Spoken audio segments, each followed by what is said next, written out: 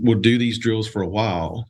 And then it gets to the point where I'm just like, okay, just make the play. Stop thinking about that drill base. A lot of it should have transferred because we did, these reps. Now just be an athlete. Because they laugh at me all the time because I'm like, when you get in a game, catch the ball with your teeth and throw her out. I don't care. Just being kind of silly, but just make the play. Hey, I'm Ashley Agel. Some of you might know me as Ashley Burkhart, and I'm a former D1 and professional softball player who spent a few years coaching in the college game before deciding to put all of my focus into youth softball players and helping them make their dreams and their goals happen for them.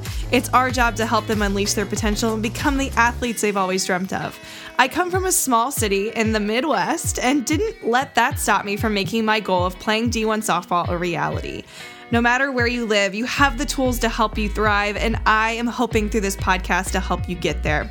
On this podcast, you'll learn from Olympians, Hall of Fame coaches, and elite players what their journeys have been like, and you'll also learn from me and my family a bit of our journey through the game.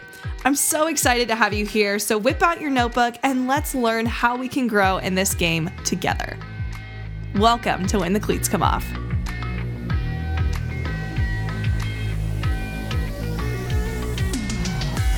Welcome back to another episode of When the Cleats Come Off. I have been dying to get this episode to you. I've been dying to get this guest on, and this is Kevin Hinde. If you haven't heard that name, you've probably maybe seen their travel ball team, Team North Carolina, or on social media, they say Team NC. They're one of the most premier travel teams in the entire nation. Here's what I mean by that.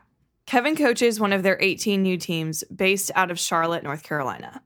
Of his current roster of 19 players, 14 have already committed to schools such as LSU, Clemson, Maryland, Charlotte, Tennessee, UNC, JMU, FIU, and so many more. His daughter Anna, that he coaches, that we will talk about here in a little bit, has recently also just committed to continue her career at Florida State. Team North Carolina in general, the entire organization as a whole, has had 357 players commit to playing college since 2011. And that varies from Division I, Division II, Division III, NAIA, and JUCO. Holy smokes. Now, obviously, through these stats, this isn't just a normal travel ball team. The main goal for this team, this organization, is to get these players committed to continue their careers in college. So their job is to get their athletes in front of college coaches. So they have to be successful on the field, compete in many showcases, and their commitment to excellence is a main priority. Now, I know many of you listeners are either not even in the travel ball world yet, are new to the travel ball world. But from a coaching perspective, this episode is an incredible resource for the players, parents, and coaches to see how a great team is run from top to bottom, because Kevin is top tier in this area. What's cool about Kevin is, like many of you, he started off coaching when Anna started playing travel ball, which was about at 10U, and he has gone through the age groups to keep coaching her. And in that 9.5-year time span, he has helped over 30 players commit to playing college. And that's not only his players that he has coached specifically, but also other players within the Team North Carolina organization.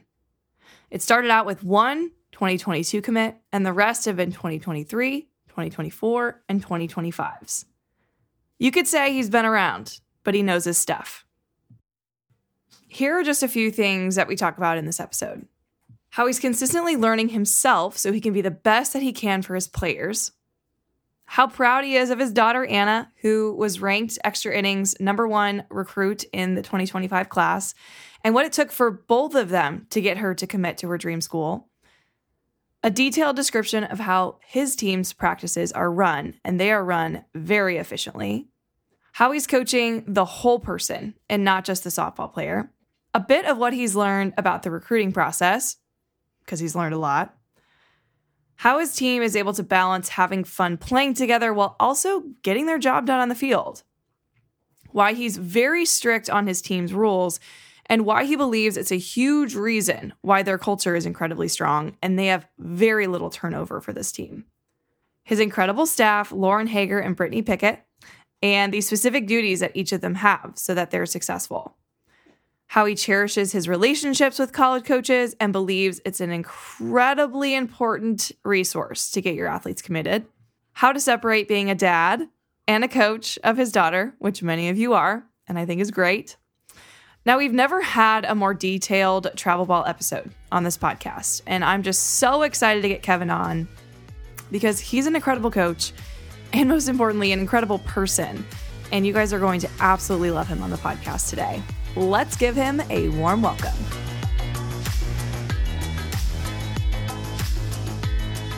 I am stoked. I've wanted you, Kevin, on the podcast for so long. You obviously know that, but you've been a little busy with Anna, becoming one of the best players in the nation and then committing to her dream school. There's so much that I want to break down with you today, Kevin, but just thank you for being on today. Yeah, thank you for having me. I appreciate it. I told you we were at convention last week together, and I'm like, hey, we can sit down in a table and just record here, or we can schedule something out. And I think for both of us, there was so much going on. I had a crying baby half the time. You were going into meetings. We're like, okay, it's not happening at convention. How about we do this when we're a little more chill and we can kind of debrief. But what was your take on convention? What were some of your takeaways this year as a coach? Yeah, I always love the convention because I usually try to get so many takeaways from it, from just interacting with the coaches and from so many of the clinics and things.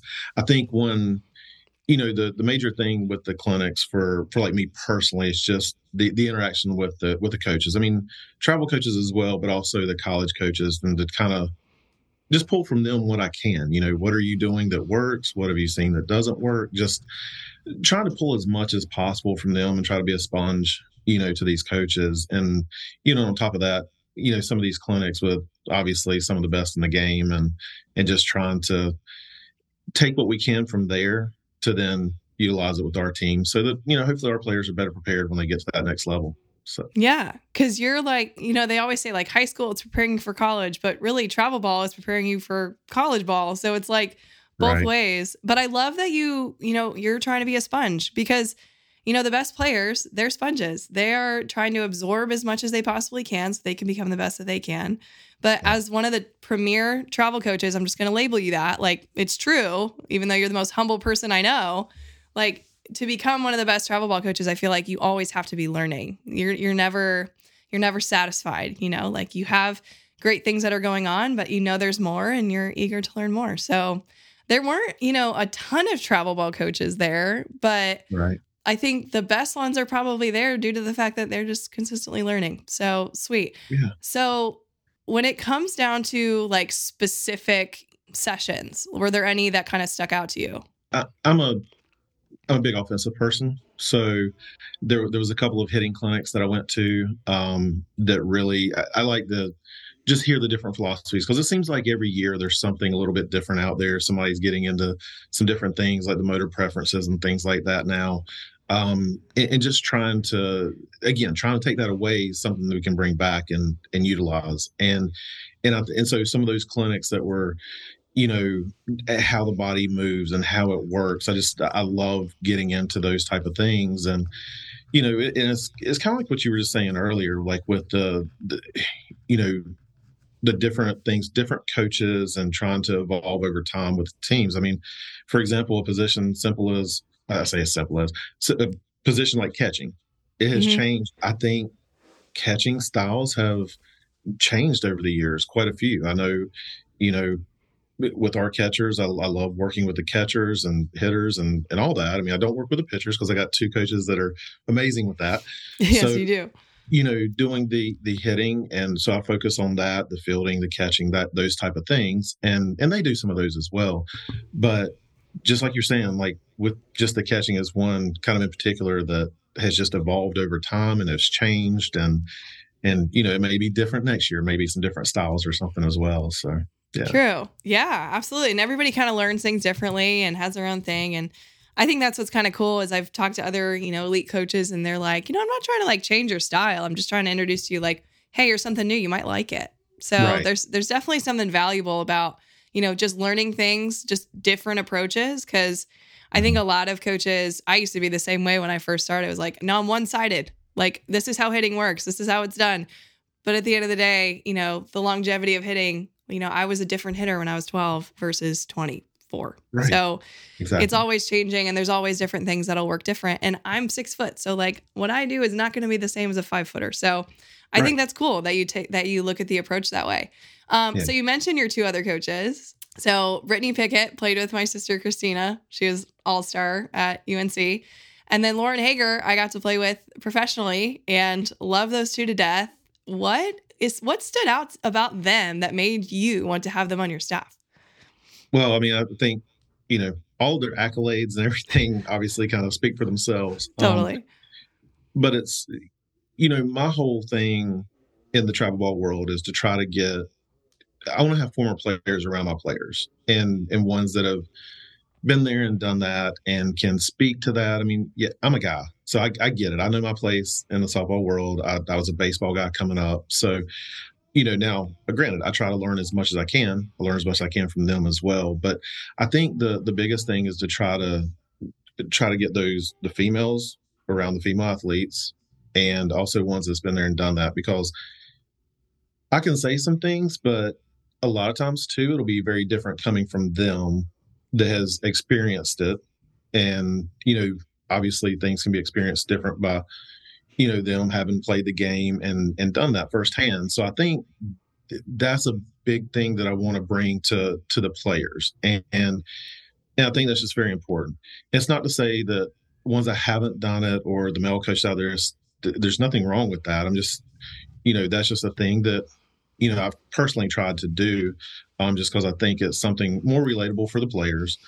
And sometimes you can get a little bit more different feedback. There's different things I think you can get from that. Now, it's funny because I never expected players like that necessarily to come on board. Very fortunate. I'm super fortunate, and they're amazing. And that's why when you said their names, I probably smiled really big. So you did, because it's actually, it's fun having them around. They're good people too. That's the other piece of it. They're just good people. And, when you have that and they truly care about the kids, and it's not about, a lot of other things that are out there. And, it's about the kids and about the team. And again, trying to help them get best prepared for the next level, because you're in a college prep organization, that's what they're there for. And so that was the thing. And it's kind of funny. Lauren's story is pretty funny because she was in a facility, working in a facility here in Charlotte. And I was in there with my team one day,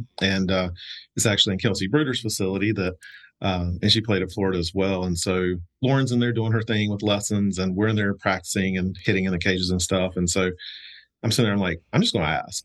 And, one of my other coaches at the time was like, you seriously think she's going to do travel ball with, because I mean, let's be honest, travel ball gets some good reps and some bad reps sometimes. So, so I just asked her, and she was like, man, I love working with young people. I'd love to, kind of see what you got going on. I'd entertain it. I'm like, whoa, hold on a second. So then that's kind of how it went there. And, with Brittany, she was coaching an organization, and then, she was going to school for nursing and things. So we were able to, do some flexibility there with her schedule as well. And it just worked out like that. It's really, really a huge benefit to me and the team. So, yeah, call your shot. We'll see if she says yes. That's so cool that you probably thought she was going to say no, and then you're surprised by the yes. That's so neat. I think, when you also, you make it about the team first and you don't make it about yourself, like it's very easy to kind of like commit to someone who's like, committed to learning themselves, but also committed to the team and I think the way travel ball gets a bad rap, and I've seen it from all ends, is there are a lot of coaches with ego that are like, no, do this for me, instead of, no, like the goal is to get this kid to go to college at your level, like at your team, and whatever it's going to take, it's going to take. So if anybody knows it, you're right, are those 2 elite players. Now, I'm curious because there's a lot of coaches listening. How are you able to, manage your staff? Well, you're the head honcho, but like give, Brittany and Lauren like headway in their certain areas? Because I'm sure that's how, you know, your team dynamic works. But how does it work specifically? What are the types of things you're teaching and doing? Are you leading practices? Are you doing what? And what are the other two doing? Yeah. So typically what I do like for practices, I'm a practice person. So I love practices.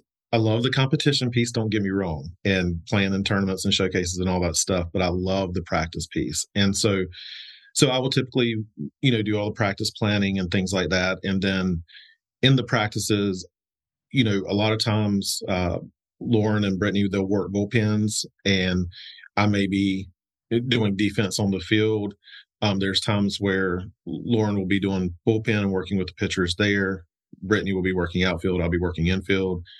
And so we'll do different things. Like then when we come into offense in the second half of our practices, a lot of times Brittany will throw live.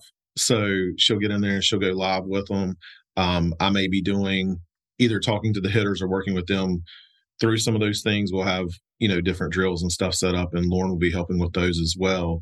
But our practices, we do a lot of things in our practices. So, and I'll just be honest with you, everything we do in our practices is taken from college coaches. So I'm not scared to say that everything we do is what they do.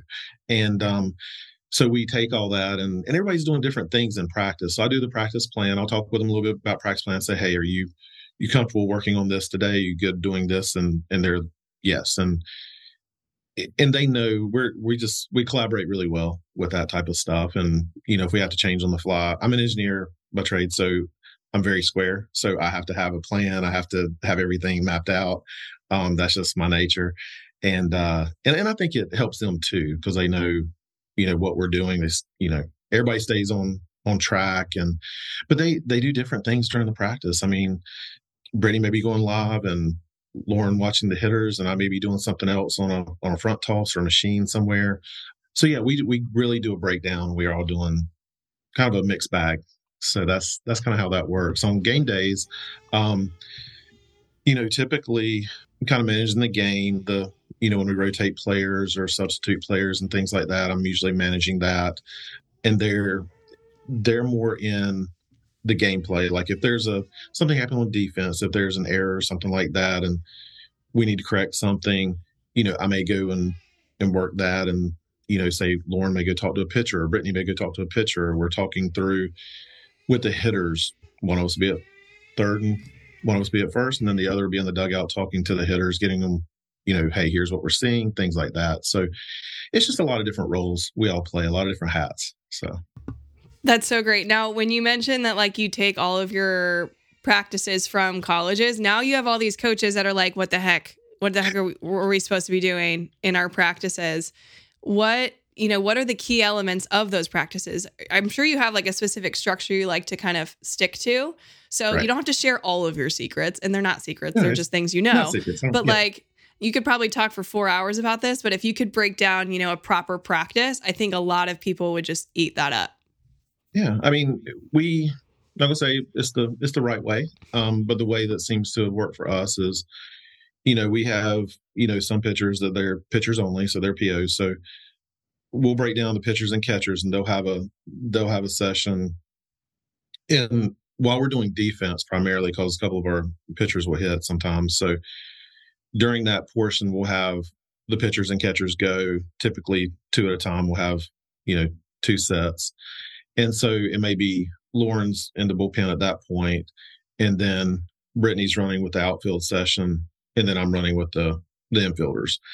And so we'll have a lot of drills surrounding all those things with the infielders and then the outfielders. And then, like I said, Lauren will be in the bullpen working with the pitchers, and then when we come back from that, we'll do certain rotations and everything through all those drills and that. But defense, we do that. Generally, we'll have long practices on Saturdays. And so a good portion of that practice will be the defense. And then what I would say the second half, whatever the time frame ends up for that, that's what we'll end up doing for offense. But we're very drill based.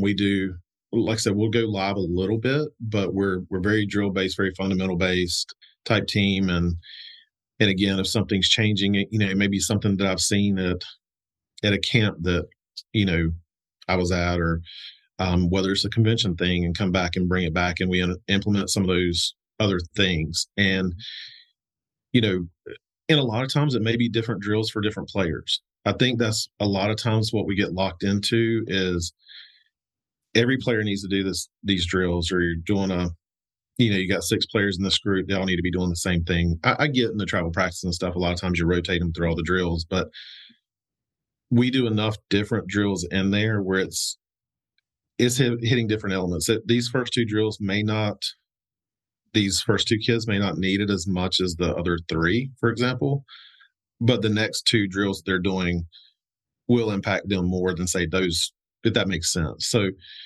we just try to implement that. Like a lot of times when we go to the offensive piece, Brittany's going live, then we'll do drills that work, that'll focus more on the top half, and then we'll do some drills bottom half, and then we'll do some drills that put it all together and then go live. So yes, and we, do the machine work, vertical pretty much with the machine and things like that. So that's kind of, yeah, I could talk all day about it. I love that stuff.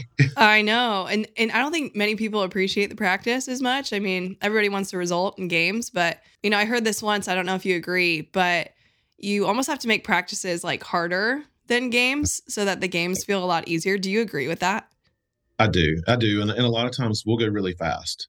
Like it'll get chaotic sometimes. There's a couple of things that we do with infield and outfield when we put them all together and go that we go really fast. And, and even a lot of times in our stations, and we're switching stations, we're going fast because I want to be very efficient with it.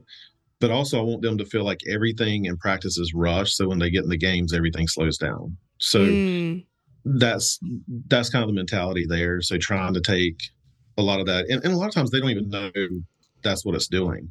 Right. You're not trying to trick them, but, at the end of the day, that's what it's doing. So.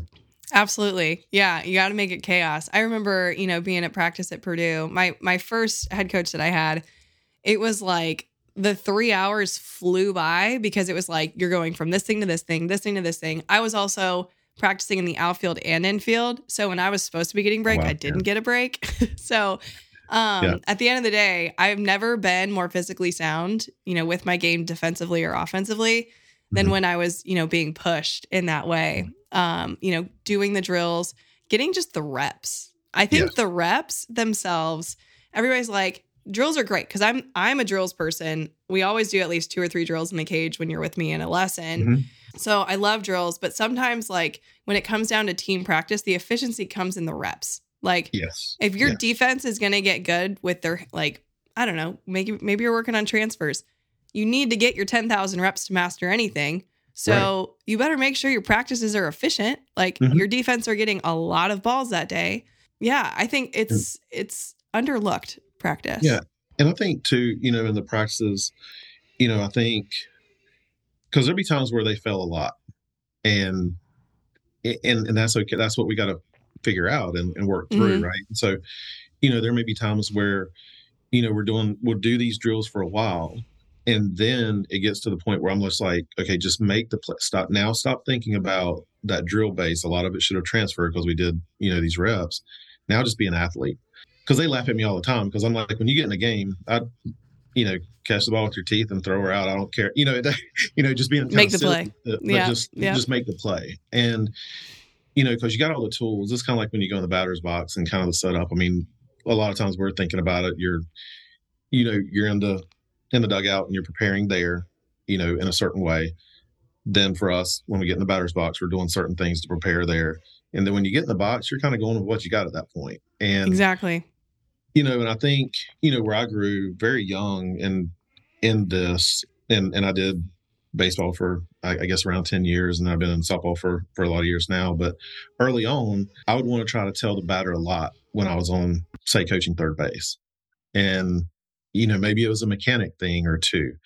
And I'll never forget, in talking to some college coaches, they were like, hey, at that point, you're going to get them processing too much. And then there's going to be too much for them. And so now it's like you get in there, maybe every now and then there may be something we kind of point out just to, but it's not, don't want them thinking about too much when they get in the box other than what they prepared for as they got to the box. So we try to be careful with that too. Yeah, well said. I mean, I was the same way. Like early on as a coach, I was like, yeah, I mean, they need to know. And many people that, maybe are new to the coaching game, maybe this is their first year, second year coaching their kids, and they're like, oh, yeah, I'm telling them all these mechanics. Truly, that's gonna build scrambled eggs. That's what Sue Enquist calls it, like up in the Yeah. brain. Scrambled Yeah. So, eggs. Like, we don't need scrambled eggs. We need just one clear focus, and that's the ball, right? yeah, Because we lose focus. Like, I always say, the more things I'm thinking about, the blurrier the ball gets. exactly. Yeah. So, how do you then have your athlete be able to transfer maybe that practice to the game? Like, how do you emphasize, hey, let go of the mechanics that we focused on? Like, you did the mechanics, you did the reps, now we can trust it. How do you get your players to do that? So I think there's a couple of things that come into play with that. For example, like I mentioned earlier, a lot of them talk about, say a lot of them, a lot of people talk about failing. And by the time we get in the game, I'm like, we're going with what we got right now. Yes, we can tweak things in game, all that stuff, and we can talk about strategy and all that stuff. That's different. But when you get there and again, just make the plays, and just do whatever you have to, be an athlete. Because at the end of the day, if you're playing, in travel and, some of the levels we play and things like that, like you're an athlete, you can play. So there's a reason you're here, and go play. And, I think too, like going back to the failure piece, I think what sometimes we miss is when a player fails at something and they're taken immediately out of the game, for example. Let's be honest, there's some coaches out there that do that, and it may be effective for the players. It may not be. We haven't found it very effective. We haven't really tried that too much, but from what we've seen. But if you're also teaching the recovery piece, that's where I think if players trust the coaches enough to know, hey, if we make a mistake or if we strike out, we're not coming straight out of a game. If we walk a batter, if we hit a batter, okay, coaches trust us. They're going to give us a little leeway to work through this, and that way we can actually figure out what recovery is. Because I think that's a big thing missing in travel ball. Honestly, we all want to win. Don't get me wrong, we all want to win. But at the end of the day, the mental aspect's a huge thing in softball and in all sports. But trying to understand, when you fail, you do have opportunities to make up for that. And I do. I think that gets missed a lot. So I think that's a part of why I feel like we do a pretty good job of letting these players try to recover. Now, again, if they're in a game and there's a couple of things that go on and you can just tell their heads out of it and they're just, it's just something's just not right. That may be a time, hey, come on, sit, let's talk through it. Let's figure this thing out. And then it may be next game, it may be next couple innings. But unless we're teaching, seems like everybody talks about failure recovery. And if you're doing it, that's fantastic. But if you're talking failure recovery and you're really not doing it, I think and I found that I think there's more of that going on than what some people even realize sometimes, because you get so caught up in the games and stuff. So I just think that's a big piece of it for the players. I think that helps the mental piece to know that you got trust with your coaches and just to be able to know you can make up for it. I mean, we've had players come on board before and, for example, we may have had a pitcher come on in the past and my goodness, usually if I'd have done this in the past, I may not still be in the game. And Lauren and Brittany will talk to them and say, hey, no, we've got to figure this out. Because if you're going to go play, you're going to go pitch at that next level, regardless of what level it is, you got to be able to work through some stuff. And, and we try to help them with that as much as possible. I'm not saying we're perfect and we do everything right, but I think that's just some things that's worked for us. And I think this helps some of the players and that type of thing. And I think that's the other thing too, that, with Lauren and Brittany, it'd be hard for me to do it without them. Very, very hard. Because I think we all, from that standpoint, have the same mindset as far as trying to help these kids, help them figure it out. Because I mean, at this age, they got enough going on with life, so and a lot of things to figure out. So, trying to help them with those things.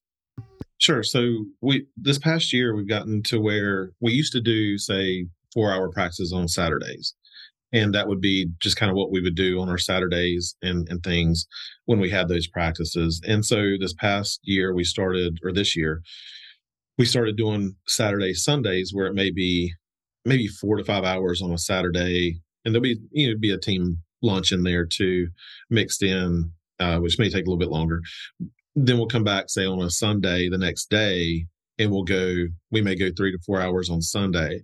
And so we'll do that for a handful of times versus trying to spread it out over a whole bunch of weeks, because we do have a lot of players that travel. So the crazy thing is when we also do a lot of voluntary practices. So we'll put the voluntary practices out there, and if the players can make it, some may be in school ball, some may be playing another sport at that time. It may not be as easy to get to those practices, but we still do voluntaries for those that can make it. It is amazing how many of those players make those practices. I mean, it blows my mind, because now, granted, I do believe, with our staff and what we've got in place and what we do, I think they see the value in it. Yeah, and so I think there's that piece. I think they also like being around each other, so that's a good thing. But we found that those, doing those kind of weekend practices throughout the weekend for those that travel and things, it makes it easier for them, because it's kind of clumped up into, say, maybe 3 or 4 weekends versus trying to do 10 to 12. And I know there's some teams and organizations that can't get together very often. They may get together right before an event or something like that and practice and things, but we've always done the voluntaries, and it's always been amazing how the voluntaries have turned out and how many actually come. And we got people flying in for voluntaries. It's pretty exciting. Plus, I think it also, when I'm talking to, say, their future college coaches and things, and yeah, Susie flew in for our voluntary practice to, make sure she got her bullpens with Lauren, this weekend.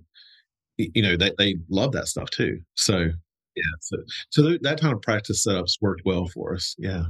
This is such valuable insight. I'm sure, coaches right now are literally taking notes. They're like, these are all things we're going to start implementing. And like, you got to try things like some of these. And that's the thing. Some of these things are going to work for teams. Some might not, like you said, Yep. But I think this is just providing so much value. I'm so happy we're here. Can we kind of shift over to your daughter? Because she's Sure. your pride and joy. You love her so much. Congratulations. She just committed to her dream school, FSU. How does it feel? Proud dad? Very, very proud. It's it's pretty exciting. And she worked so hard for so many years, and it's like we talk about, the work just gets harder, right? So I'm like, hey, go play at that level. You can't, no slowing down, and keep on going. And that's not who she is. She wants to keep going and 100 miles an hour with it. So yeah, it is exciting though. It really is. Yeah. When did you learn that college was what she wanted? Did she tell you that straight up? How did that work?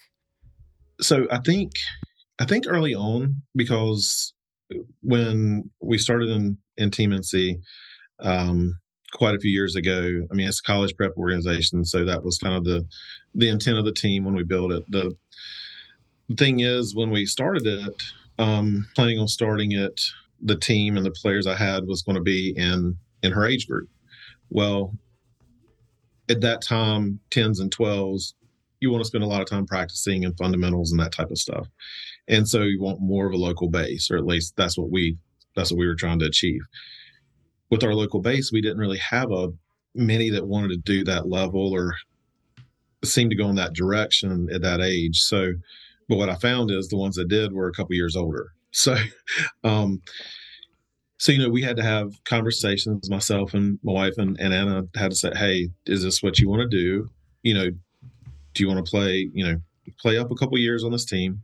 Know that, what you got to do to play with your, players 2 years older and things like that. And she's like, I'm in, I want to do it. And so it was kind of, honestly, it's hard to see obviously at that age, but that mentality, I think, is like, all right, she's got that kind of mentality. Like, you play board games with a kid. Oh my goodness. Like, it's like everything's a competition. So yeah, welcome to my house. But yeah. So so I think early on we kind of saw that was probably the direction she was heading, and so that's kind of and wanting to play up in those situations versus I want to stay back. Like, it was never even a question really, and just kind of explaining like what she would have to do to be able to maintain and to do those type of things and to excel in the older age groups. And yeah, she was willing to do that, wanting to do that, and it kind of just took off. Yeah, and I think too, if you love something, and you really enjoy it, maybe she didn't love it at that time, maybe not even know that she did, but really enjoy playing the game, then that stuff will come. And I think, not to go on a little tangent, but I think, some people talk about burnout and stuff. I know that can be a sensitive topic with some people, but Yeah. for us and as a family, we feel like, if you love doing what you're doing, you're going to do it. If you don't really love it and you're still doing it and it's hard to do it and you don't really want to, I mean, I know there's going to be some hard things you work through and things like that, but I don't know, I think a little bit differently about burnout than some folks, because I think, if you love it, you're going to do it, and maybe do Right. it a whole lot. Yeah. So I was about to ask, like, how do you become one of the best players in the nation? But it sounds like that's probably the foundation. It's she Yeah. loved it, and kind of like you when it comes to coaching, you're just a sponge. You want to keep absorbing ways to get better. Has that been Anna since that moment of wanting to play up? Yeah. Yeah. It's been, it's just funny. Come home from work and it's like, hey, we heading out to the field today?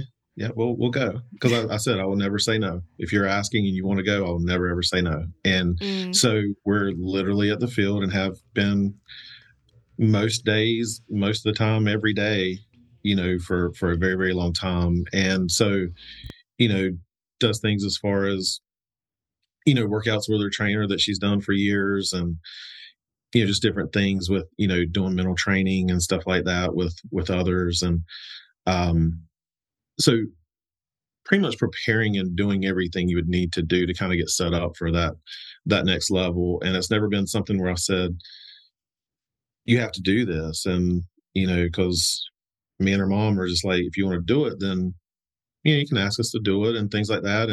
But we're not going to sit there and push you. And so, yeah, so we just kind of let her drive it. I love that you let her be the driver of her own bus. I think that's the key of all of it.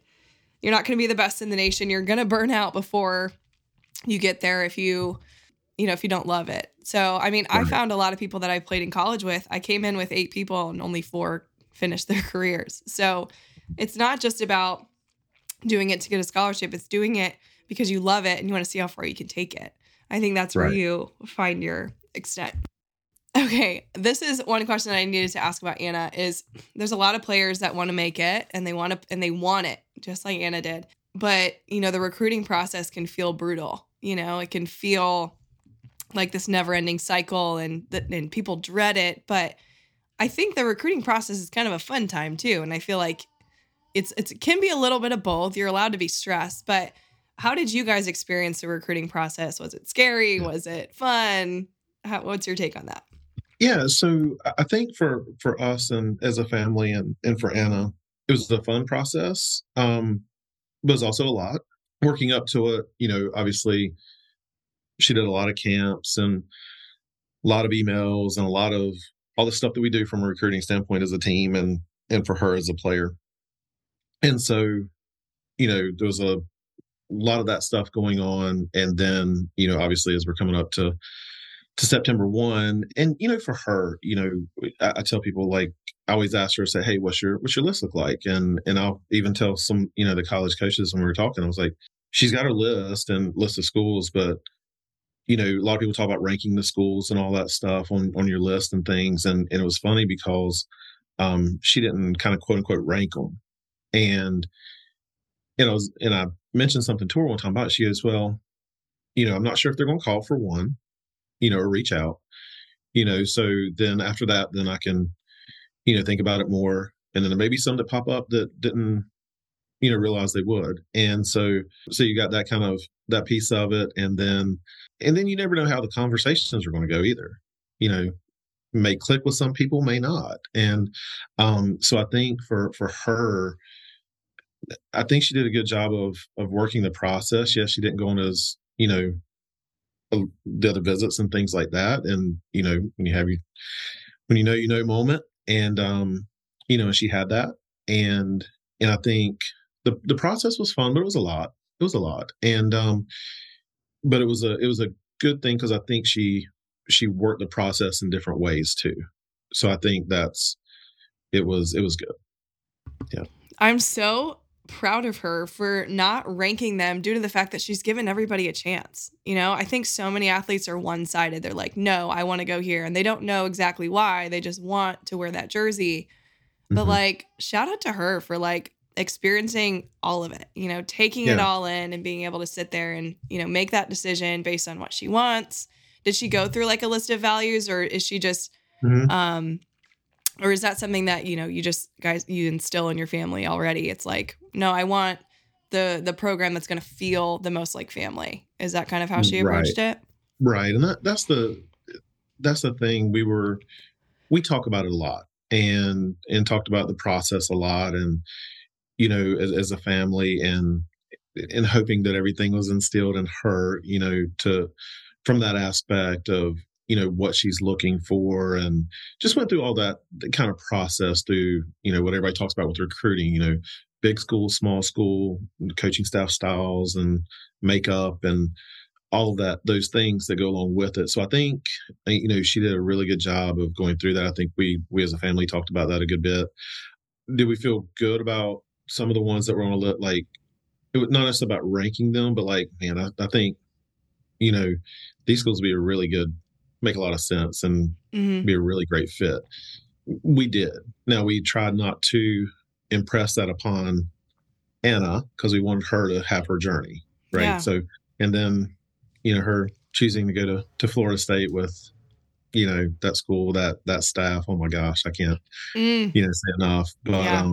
They're good but people. yeah, I mean, that's kind of how that evolved. And you know it- and everybody's path's different. I mean, it is, and how they approach it, and different things, and gone through that for a few years now with the players on my team, and things like that, because I love the recruiting process in general, as far as the relationships with the coaches, and working through that, and trying to help the families through that process and things. And I think from that aspect, the one thing I don't say that gets maybe lost in the recruiting process some, is just to make sure, like, from a coaching standpoint and travel coaching standpoint, it's all about relationships, right? That's what I was talking about, the NFCA at the beginning, Yep. meeting with the coaches and talking with the coaches. There's a lot of times I don't even talk to the coaches about softball. I Mm-hmm. mean, we're talking about whether it's family, or something they did recently, or something we did recently. And a lot of times, now, does it get to softball at some point? A lot of times it does, but it may not be, hey, I need you to look at Susie because she's really good. You know, Right. it, and I think, understanding the relationship piece of it is a big deal. And I think, versus just softball, and look at Susie because you need to recruit Susie. Well, you may not know what that school needs and things, but yeah. So just you know, I like that whole process with the recruiting and the relationships, and trying to help these families and players find the right home and things. It's just I don't know. It's pretty rewarding, and pretty fun to do. Yeah. And I think that's something for, you know, a college prep organization as yourself. There's a lot of coaches out there that, you know, maybe they have a kid, maybe it's just one kid, maybe it's the whole gamut of kids on their team. They want to play in college. You're right. Like, you have to have that advocate for yourself, that, you know, that person that can speak on your behalf when maybe it's not September 1st and they can't talk to you yet. That's huge. And I'm learning from you because it's crazy. In January 1st, we're recording this in December, I'm launching more of that recruiting process for athletes that I work with myself, because I have great relationships with certain coaches as well. And I want to be able to provide as much as I can, you know, for the coaches on their behalf. But I think one thing that I want to learn from you personally is, obviously you have to sell your kid. That sounds kind of sketchy, but you kind of have to like sell the kid based on who they are. But at the end of the day, you can't fluff it either. You can't lie to him and say, hey, this kid works out 7 days a week, but she really only works out one. You know, That's like, right. how are you able to, you know, put that kid on a coach's map that you have a relationship with? I'm Yeah. curious. Yeah. You hit the nail on the head. It's being transparent and honest with these coaches. Because I tell coaches all the time, if they're asking, hey, what can this player do? And I will be very, very honest with them about it. I'll never hurt a kid, not by any means, but I'll be very honest with a coach about it, because at the end of the day, if I lose the trust of this particular coach, they're never going to want to recruit any of my kids anymore, or even talk to me about any of the kids, Yeah. because they're like, oh, you said she throws 85, you know, She and throws 61. Yeah. yeah. I mean, it's those type of things where, or if you go up and just say, hey, this kid can play for you, just kind of what I mentioned before. If you as a coach don't know what that college coach actually needs, because that's a lot of times first thing I'll ask them a lot of times when we're talking to recruiting and a player is, what are your needs? And they may say, I need a catcher. Well, I'm like, well, Susie doesn't catch, so she probably wouldn't be able to help you out. And being honest about their abilities and about what kind of person they are, family, all that stuff, because all of it goes into it, right? So Totally. I think you just have to be transparent and honest. And I think at that point, and then the coaches can trust you and know if you say this kid can run a whatever to first base and her overhand is this or whatever it is, or, she can play 3 different positions. Well, can she really? Can she really pitch, hit, play the field, and that type of thing. So I think just the straight up honesty with the coaches and having them be able to trust you with it. That's a big thing. Yeah. Does it ever catch you off guard when you're like, oh, Lonnie Alameda's calling her? Like just getting these calls from these coaches? It does. Yes, it still does. And, a lot of them I talk to, quite often, because obviously in the recruiting process, the age of our kids and some of the abilities of our kids. And so it does. It's funny because there was a time we were traveling, one time, and it was our family in the car, and Lauren was in the car with us as well. And we're going somewhere, and then, a very prominent coach popped up on was calling. They were like, Lauren was even like, how do you know her?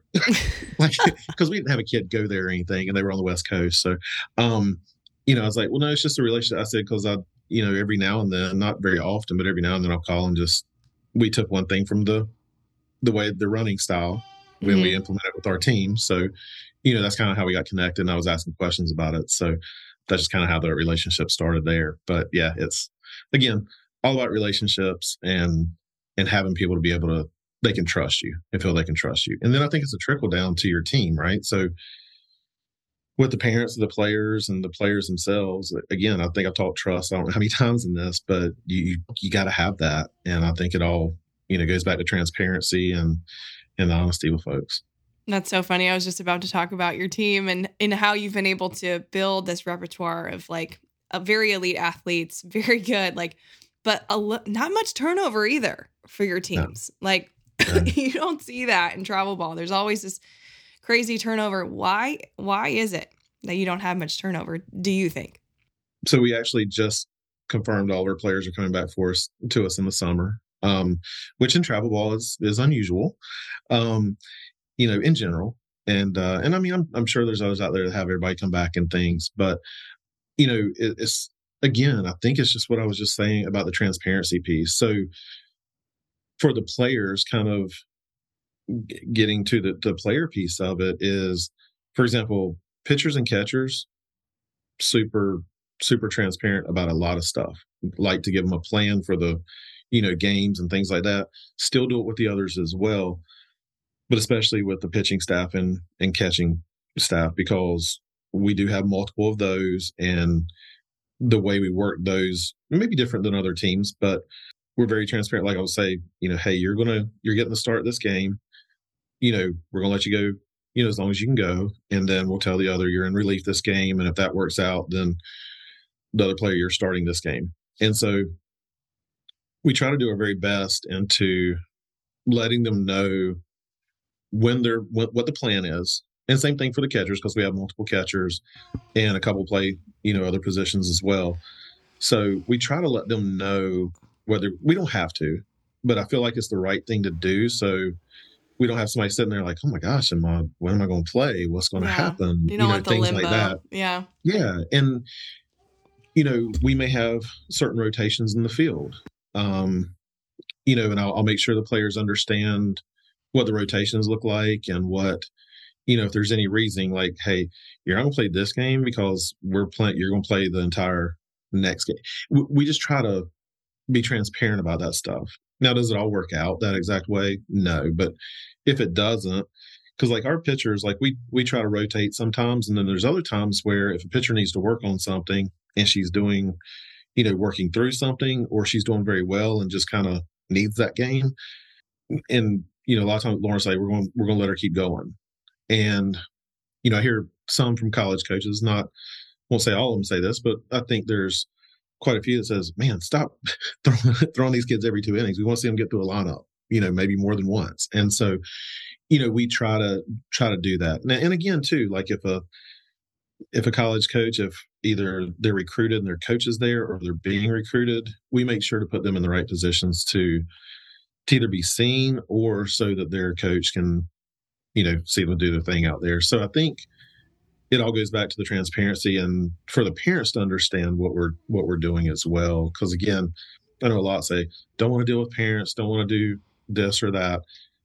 I understand that, but I think most of the time we're going through the players anyway, but we know exactly what's going to happen. They'll go get in the car with their parents and mom or dad may say, well, hey, what happened here? Why didn't you pitch these last 2 innings? Why didn't you play, an infield position for the last 2 innings? Something like, oh, coach told me we were doing this. This was the plan, and you don't have to tell them everything, but I think there's a lot there that goes a long ways in making them understand what you're doing.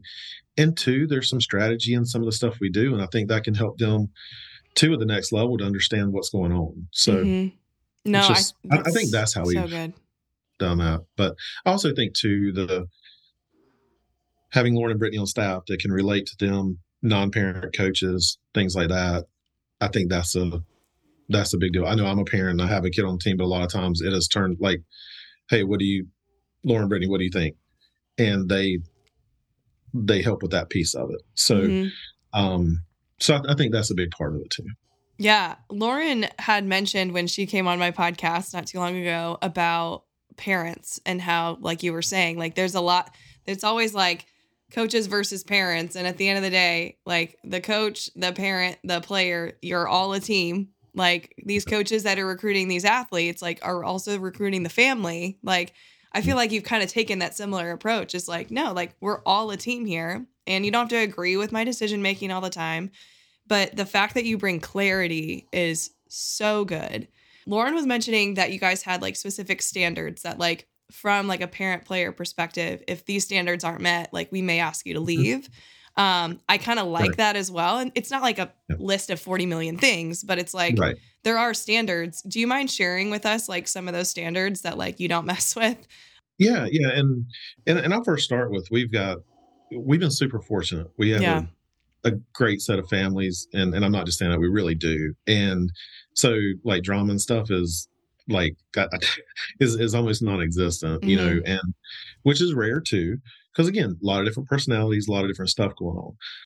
But I think everybody understands the intent of what we're trying to do and the trust factor and transparency. But the thing is, like, again, the kind of the standards you're talking to, like, for example, after a tournament or showcase, we won't discuss anything. It's got to be at least 24 hours before we'll talk about it. I mean, if it's something else they want to call it, but if it's something they're like wanting to call and question something or things like that, giving them a little bit of time to think about it, and hopefully that, either settles down or whatever the case may be. But we got a 24-hour rule there.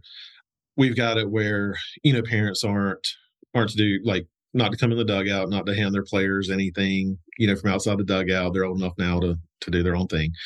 So we have things like that in place. If you ever go to one of our games, our parents, they're super supportive, but you'll very rarely ever hear anything to an umpire or players or anything. And I think that's what it should be. Rare sometimes. Rare. But they also know too, because I've only had to do it a couple of times over a lot of years is where I've had to ask a player to leave. And I think one of the things that if there's an issue, we ask the parents to come to me with the issue. That's one thing that I've told Lauren and Brittany, when they came on board, is like, I'll handle all that stuff. I need you there for the kids and the coach. I don't need you to deal with any of that stuff if it ever comes up. Fortunate that it hardly ever comes up, but if an issue does come up, we always ask to come to the head coach and we'll talk about it and work through it. So there's been only a couple of times where I've had a situation where I've had to let a kid go. I'll never forget. There was a situation where I had to let a kid go because a parent crossed the line on something, went to another parent and started kind of like starting spreading some stuff. And I Sure. know that can happen in travel, and probably more so, well, different age groups. But this was a while back, and so I had to, call that parent and say, "Hey, I found out this was going on. I've got to let your kid go." And the parent was not happy, and it got, you know, was not happy at all. And I said, "But this is what we agreed to when you came on board, and that type of thing." And so it took them a few minutes. They understood it. I'll tell you this: years later, I was helping the kid with recruiting. Mm. So because it was like, the dad's like, why are we punishing the kid for this? I'm like, well, it's it was You in set the the agreements and our standard. standards. Yep. I've got to hold to that, because if I don't, then everything's going to get crazy. Yes, you Um, have to instill your standards or people are just going to walk all over them. yeah, So and good. so that's the other piece is if you've got them and you say, all right, we'll do better next time, then somebody else does. It's just a trickle down effect, Hmm. and you know me well enough. That's not stuff I like to do. I don't like conflict or any of that type of thing. So it's very, very hard to do those type of things. And I felt so bad for the kid. I felt horrible. And but at the end of the day, we're still talking today. Actually, I found out that a parent that something like that had happened to, they had actually recommended a player to come to our team. Wow. So last year, so I think there's things within it that people understand. It's not about getting anybody or going after anybody. There's just things we've got to do and we've got to stand by. And if you do, then I think it works out where most of your players come back and things. So yeah, it's tough sometimes, but it works out in the long run usually. Yeah. Mm. For sure. Man, we've never gone here on the podcast, but I'm No. so glad. I'm so glad we did. I think, everything from, picking the right staff to making sure you're running an effective practice to talking about how your daughter went through recruiting. I feel like we just dabbled, even though we were here for an hour. I feel like we just dabbled into these subjects, but it's such a good starting point, for a coach who's maybe looking to set higher standards for their team and get rid of drama. Because I know you say you're like fortunate that you don't have drama, but like you have set the standards to make sure drama is minimal. And so just shout out to you for everything that you're doing. I'm just so glad that we could finally get together and kind of chat, how things are running over there. Cause, at the end of the day, again, I already said it before, but you are, very humble in your actions and what you do, but you're very, very good at what you do. You I are appreciate it. you are building champions. You are truly helping them, be prepared for college, which from a college prep organization, that's what you're supposed to do. So I think I just appreciate you so much for coming on. Is there any other thing, maybe you'd want to share with a parent or coach in regards to, your perspective of the game that, maybe you wish they, might need to know before we sign off? Um, I think we touched on a lot. I think I go back to the failure recovery thing a Hmm. lot, because I think it ties into everything, to the mental health stuff. Obviously there's more outside of that. I get it. But I think allowing them to fail, but truly allowing them to try to recover too. I Yeah. think that's because we talk about the failure piece, which at the end of the day, those are opportunities, right? So, but the thing is helping them to understand that recovery piece versus, because that's the first thing and get them going sideways really quickly, is not allowing them to recover or not working through some stuff or things like that. But outside of that, I think just the transparency piece. I think there's a fine line with transparency. Hmm. Like I said, you don't have to tell them everything that you're doing, but I think there's a point to where you can get to with that transparency, so the players and parents and everybody understand. But again, it all goes back to having the support and being surrounded by the right people. And that's why I Hmm. tell all my players when they go on. I tell my high school, because I coach high school as well. So I tell them when they graduate and things, just make sure you're surrounding yourself with the right people. Yeah. Because at the end of the day, that's going to be what molds you and keeps you grounded or gets you going sideways or something like that. So I think it's who you're surrounded by, and look who you're going to surround these kids by from in the recruiting process and everything too with their coaches and stuff. So, yeah. So well said. The best teams I ever coached, the best teams I ever played on, the best coaches I ever had, all of those things were instilled. And truly, when you're a player who feels like you are loved by the people that lead you and you have respect for those people, you're going to play your best. So I think all in all, the whole pie has been eaten. Like we've talked about the whole pieces of the whole pie. I'm going to call it a pumpkin pie. I don't know. I love good pumpkin pie. But this has been a pure joy, Kevin. Thank you so much. And I hope you enjoy the holidays with your family. And thanks for spending time with us on the podcast. Well, thank you for the opportunity. And hope y'all have wonderful holidays. And say hey to everybody. And got to see the little one again sometime soon. Now, I know if you're a travel ball coach, this is an episode that you should save and keep close, because we talked for over an hour about specifics from practice to games to the holistic person that you are trying to coach. And I want him to be an incredible resource for you. He gave you ways that you can reach out to him. You can find those ways in the show notes. If you're interested in following his team, their schedule, and more, I will put that in the show notes as well for Team North Carolina. Also, they're huge on Twitter. I'll include that as well. But use him as a resource. I'm telling you, he knows his stuff. He's incredibly humble. He's just a great human being. And I'm excited for some of you to actually reach out to him and pick his brain on the incredible knowledge that he has, especially in the travel ball and recruiting space. All right. Well, that is our episode. Thank you again for tuning in. This has been quite fun. Let's actually talk about it inside the Facebook group that we have, the When the Cleats Come Off community. Let's hang out there. Let's chat more travel ball. Let's hang out. And if you need to know where that is also in the show notes. But I will see you next week. But don't forget to stay awkward, stay humble, and most importantly, keep smiling. See you next week.